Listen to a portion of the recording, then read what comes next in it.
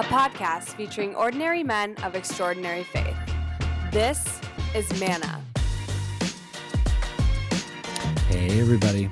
Thanks for tuning in to another episode of Manna podcast featuring ordinary men of extraordinary faith. I'm your host, Jeff Peterson. Now, none of the guys that you're going to meet on this podcast would consider themselves to be extraordinary, but it's their humble, holy way of living. That is exactly what makes them extra, and I am excited for you to meet them. Now, we are actually at a bit of a milestone today on Manna. This is our 50th episode, so recording of the 50th episode, which is kind of cool, and it's actually interesting that this is the 50th. A little bit of backstory: today's guest and I were supposed to be recording a couple of nights ago, and we had some technical difficulties, and so we actually rescheduled it for today. And in the meantime, I recorded another episode. So in the meantime, and so which actually puts this now episode at number 50. And so I think that the Holy Spirit works all the time in matters big and small. And even though this is a small matter, I think it's still the Holy Spirit because of this. So for the last 50 times people have tuned into this, you've heard me say that same introduction to the show every time. And very specifically, the line where I say that it's our guest's humble, holy way of living that makes them extraordinary. Now, I have to admit that when I wrote that, and as I've said that for the last 50 times, I wasn't thinking of today's guest, okay? Because I haven't been connected to today's guest for a very long time. But now that we have reconnected after many, many years, courtesy of another one of our Manna guests from a couple of episodes ago, I now understand that it was actually his very profound influence on me some 30 years ago that really introduced me to the holiness of humility. Again, Holy Spirit working all the time, even in retrospect. Since meeting him 30 years ago and working with him for about 15 of those years, this man taught me, our guest taught me, without me even knowing it, what it meant to take the lower place at the wedding feast, as the Bible says, and to understand how the exalted will be humbled and the humble will be exalted. To listen more and to talk less, to ask questions that matter, like, the first Beatles song that I ever really liked, and why couldn't I appreciate the Beatles more than I did, as our guest does, and without ever expecting me to ask any questions back, to convey a quiet confidence of not just who you are, but whose you are, and to be ready to go as deep as others would want to go on that topic, but to also understand that if the more comfortable topic of the moment might be just to chat about the last good round of golf you had, then he could find grace in that as well. C.S. Lewis authored the best definition of humility that I've come across by saying that humility is not thinking less of yourself, but thinking of yourself less. And today's guest embodies that. And every time I speak the opening refrain of this podcast for hopefully another 50 episodes, I will now think of him. So grateful to be reconnected today with today's Manna man, all the way from California, Mr. John Bown. JB. Hey, JP. Good to be here. Oh, it is so great to hear your voice and to be reconnecting with you in this way. It's just wonderful. And so I just kind of want to jump in. I love that C.S. Lewis quote, but I'm actually in the middle of a really, really cool book that I can never remember the title of. And it's basically a book of saints and talking about all these lessons that we can learn from saints. And there's an even better quote from St. Bernard that I wanted to save to tee up the first question. Okay, so this is now going to lead up to your first question here, so get ready. And St. Bernard wrote of humility by saying that if you seek an unblemished righteousness, take an interest in the man of little account, defer to those of lesser rank, and be of service to the young.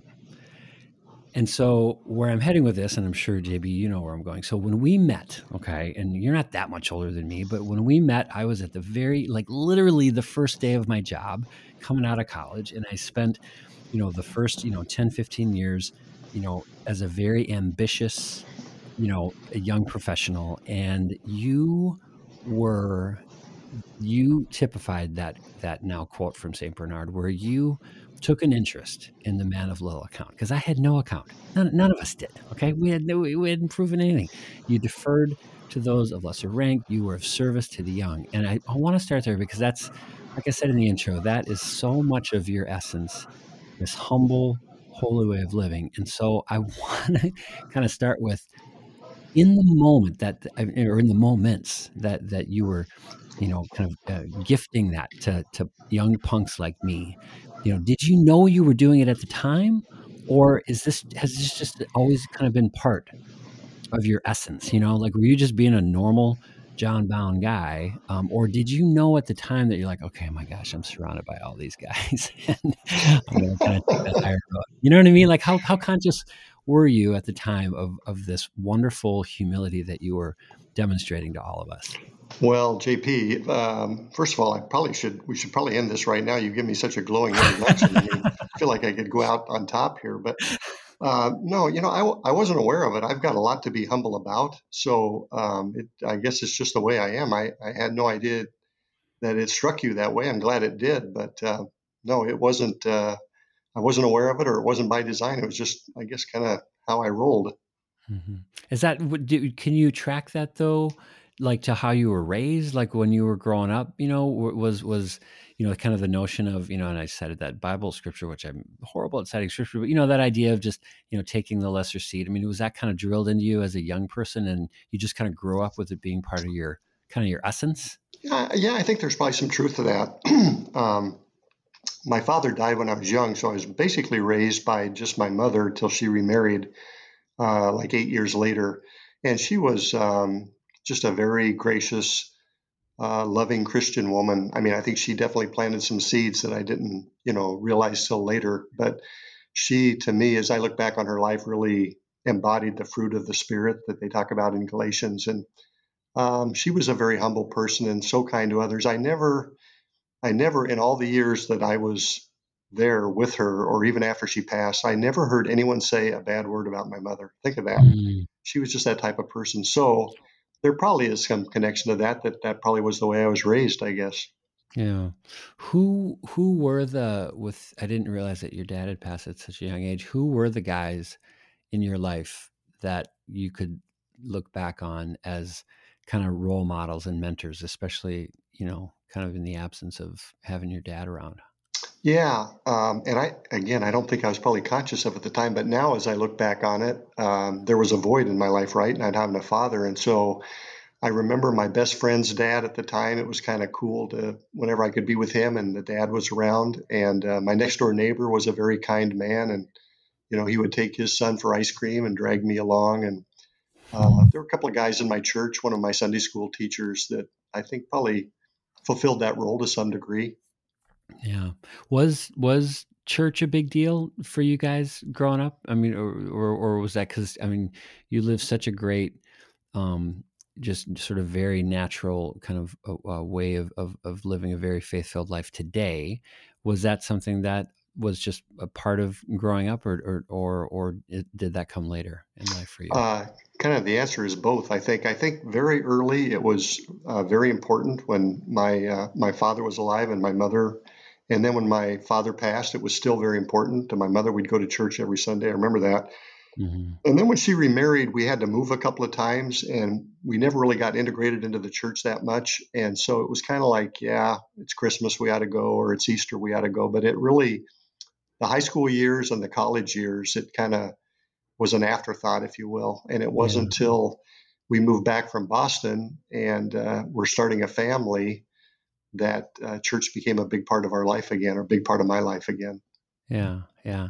Did was faith something that you and your wife did it what role did it play like during the courtship? Like, was it again, just because by nature of kind of the phase in your lives when you were meeting, was it kind of in the background, or were there some, still sort of embers, kind of like burning? Yeah, Um, good question. like, I think there might have been some seeds that hadn't been watered for a long time. mhm, But we're both in college. That's where we met, and faith really wasn't a big part of our relationship. So mhm. that came later. Yeah. And did it come, like you said, you're mentioning, starting a family. Was it, was it the family and, having kids that did it, or was there another, or earlier kind of an inflection point where, as you and your wife were sitting down, like, was there a conscious decision, or was it moving back and then you're like, all right, well, now we're home again here, or home. I don't even know where you're from. Are you from Boston originally, or are you No, from? we're both from Iowa originally. Oh, okay. All right. So you came back home to the Midwest. Yeah, yeah. So was it part of just the kind of establishing your root system now here back in the Midwest, that was just part of the sort of setup of the foundation, or was there an event, or like some kind of, kind of moment that sort of activated it? Well, I'll tell you what, JP, and I think this is a God thing, but so we moved back from Boston, and we already had one child. We had another one on the way, and ended up having a third later. And my father-in-law, who did not have a strong faith, but I remember he was visiting us one time, and he just made an offhand comment about, I've always thought it's good for kids to be raised in Sunday school, kind of like dropping a hint. And I remember thinking, yeah, he's probably right. And lo and behold, there was a church about a mile away from us, United Methodist, which is how I was raised, and my wife also. And it was at that church that my faith really kind of got rekindled, because the pastor there was just, um, I mean, if I were to think of the two most influential people in my life, it's my mother and this pastor, Ken Geary, who just preached a terrific message every Sunday about this person, Jesus Christ, and his unconditional love. And I mean, he had me hooked. And so I started reading the Bible. I started reading the upper room devotional that was at the church, on the narthex table. And it just kind of grew from there. And I think about that like an offhand comment by my father-in-law leads me to the church that's down the street, where I find the pastor that reconnects me with my faith. Mhm. That just feels like a God thing to me. Yeah, for sure, for sure. Yeah, and yeah, and I think the more we then, because I know you've done this, especially in your adult life. In fact, we were. I should have brought this up in the intro. We were reconnected by uh, a Manna featured guest who earlier this season with John Somerville, and John's like, "Hey, have you talked to John Bown?" And I'm like, "No." So the connections that you then also as an adult made with other men and families of faith is such a, I think, important part of that too. It's like you just keep feeding off of each other, and it keeps kind of growing and growing. Yeah, it's our life in Christ is a journey, right? We hopefully are advancing each day, growing closer to the Lord. And to your point, Jeff, I think I got invited to serve on a board of directors of a faith-based organization, and that opened more doors, because now I'm around other men of faith, other brothers in Christ, and they mentored me and taught me, and that opened more doors. And yeah, it just kind of grew from there. I don't know. Hmm. God, God, we think about what we're going to do, but God has the ultimate plan for us, right?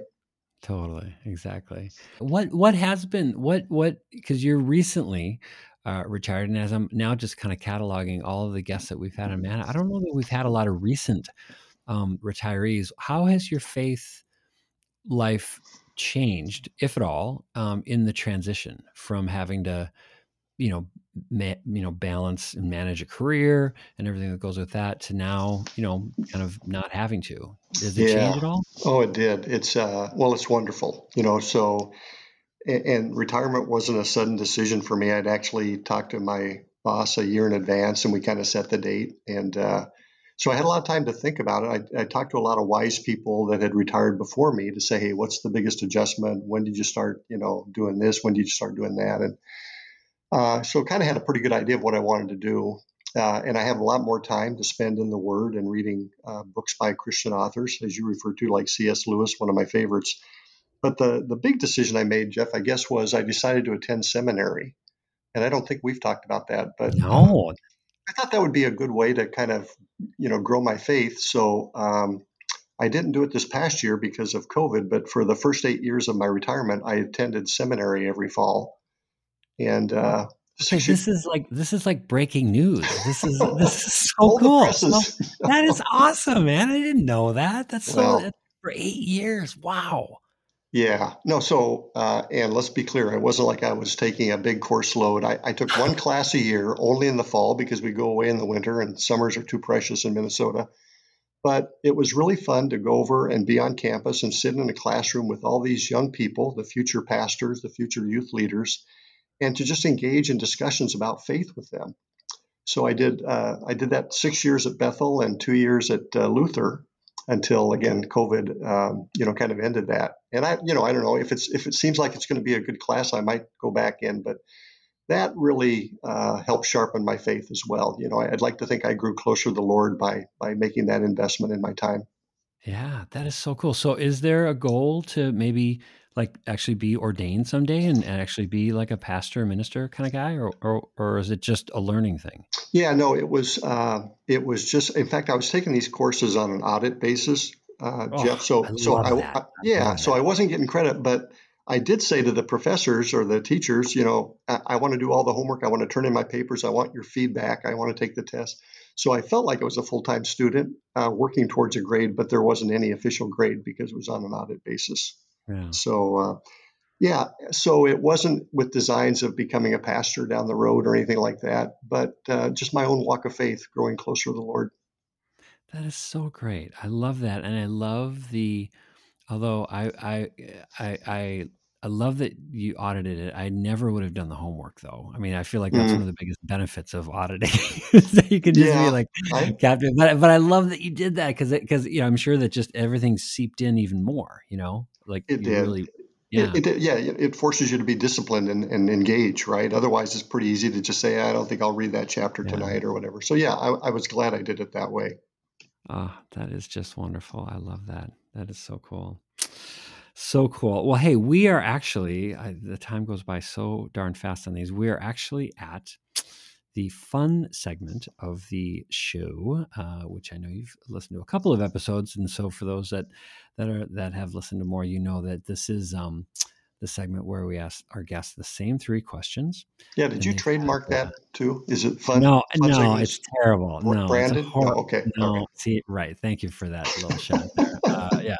Yeah, we've discussed at length how ironic it is that I cannot come up with a better name than fun segment. Well, it's descriptive. So, and I don't even know how fun it is, but it's consistent. It's maybe a better name than the consistent segment.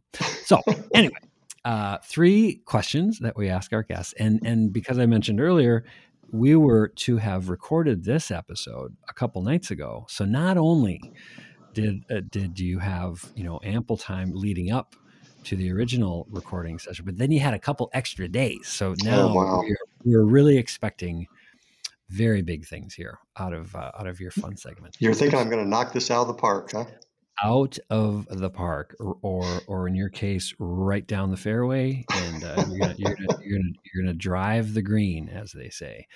So, fun segment question number one: if Jesus, and you've got kind of a fun, you've got a little fun twist on this because you've got a couple of different locations that you could actually envision. So either at your fancy place out there in California or your fancy home here in Minnesota. So you have the option. You can set this for us here in whichever of those settings. But if Jesus knocked on your door tomorrow, and just wanted to hang out for the day, what would you do with him? Yeah, so I would ask him to come outside. So I love being outside. So whether it's here or whether it's Minnesota in the summertime to look at this beautiful world that he created. But what I would do is I think I just want to sit and listen. Yeah. Just Jesus, tell me what you want me to know. Give him praise, give him adoration, but mainly listen. Um, I don't know. Hope that makes sense. I did think of that when I saw your question about the story of Martha and Mary. Remember when he came to visit? And I think it's Mary sat at his feet and just listened. And Martha's scurrying around the house trying to get everything cleaned up. And she kind of chews out her sister. And Jesus kind of puts her in her place, And I think that's what he would want from us, like just just our undivided attention. Yeah, that's so great. Yeah, I love that story. And I love that story so much because I know that I am much more inclined to be Martha, and I think that's why I love that story so much because it just gets right to you. And yeah, it's, what is it? Mary chose the better path, or Yeah, Mary chose exactly. the You better got it. place. Yeah. And, Yeah. just in your defense too, JP, I think most of us are that way. It feels good to be doing something, right? We can say, well, I did this, I did that, but there's something to be said for just quiet reflection with the Lord, whether, this is your imaginary sequence, but I mean, just in prayer, we often just list up all of our requests, but I think there's time there for reflective listening too. So, Yeah, I agree. That's great. All right. Fun segment question number 2. If you could go to church with any other guy, living or dead, known or not, could be a famous person, could be a saint, could be anybody, but it's got to be a guy. And and all you're going to do is go to church. Who are you going to go to church with? well, got to be the Apostle Paul. Uh, Yeah. yeah, don't you think? I mean, just the more you read the New Testament and his letters, I mean, you talk about a man who was focused on what he was called to do, to share the good news of the gospel. That guy, uh, he was amazing. And again, a quote from the Bible, he said, to live is Christ, to die is gain. And I totally believe the second part of that statement. I look forward to when that day comes, and I'm sure you do too, when we're going to be united with our Lord. But I sure wish I was better at the first part like Paul was, to live is Yeah. Christ, to spread the word. I'm pretty mediocre at that. Well, I mean, I think that's your humility coming through loud and clear. But I agree. I mean, I think Paul sets a high bar. It reminds me of years ago when I was just at the very early stages of a friendship of another guest that's been on Manna. His name's Todd Johnson, and Todd was just so great, and he was just lit up, just this fire for Jesus, and I remember, and I was very early on in kind of my, reading of the Bible and really understanding, the roles. And I said, Todd, you're just like Paul. And Todd looked at me and he goes, no. He was like, dude, none of us are like Paul, dude. Okay. Yeah. Yeah. What an Uh, amazing guy. yeah. Very, very, very high bar. But, all right. So last question, fun segment question number 3. And I know this has been part of just the John Bown legacy, but so if you could give a piece of advice to a younger man, so think of like, teenager, maybe a little bit younger, but really, kind of upstream. So you're going to catch them upstream and give a piece of advice to a younger man about just kind of how to live a life of just confident faith, and just like you live it. And it's not like you're walking around, quoting scripture all the time and, haranguing people to, whatever, but it's just the way you live and it's part of your essence. And it's what is so inspiring to the rest of us. What piece of advice could you give a younger man Hmm. to live like that? So when I read this question, I was thinking, younger man, Jeff Peterson, age 22, just came to General Milton. Right. No. Good question. So there's a saying, we make our habits and then our habits make us. And what I think, Jeff, is I'm a big believer in getting into good habits with your faith. And, to me, that's being in the Word daily, reading the Bible, being constant in your prayer, and fellowship with other believers on a regular basis, whether that's through attending church, Bible studies, being part of faith-based organizations. There's a lot of different ways you can do that, but I find that's a good threefold discipline that's really helped me a lot in my faith, and I would suggest that to younger people. Yeah. That's so great. So comprehensive. And so fitting. JB, I cannot thank you enough, not only just for being on the show, but honestly, it's been, and for those that are listening, none of you can appreciate how this has been so great for me to reconnect with JB. It's been so long, and it just is like, and this is such a cliche, but it's almost like we never lost touch. And there's just not a better way to regain connection than through our faith and Jesus. There's just no better way. So I thank you so much for being on and for sharing you with everybody here. Oh, JP, my pleasure. Thank you for listening to Manna. If you have any questions or recommendations for future guests, send them to mannapodcast@gmail.com.